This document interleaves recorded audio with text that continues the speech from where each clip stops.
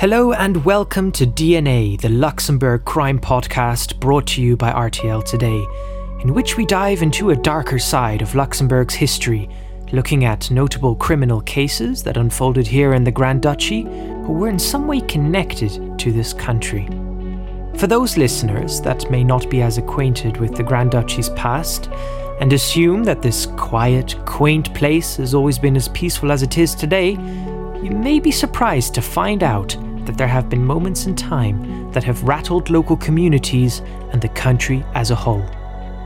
Serial killers, kidnappings, terror attacks, prison escapes, money laundering and violent robberies, Luxembourg has seen it all.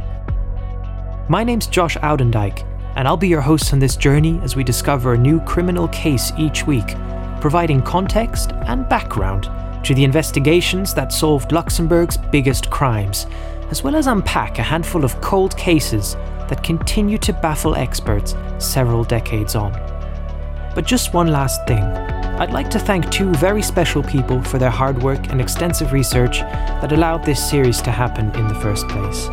This podcast is based off an original RTL TV series called DNA, produced by Guy Weber and Dan Wierot, which aired over a decade ago. The videos in Luxembourgish remain available on RTL Play.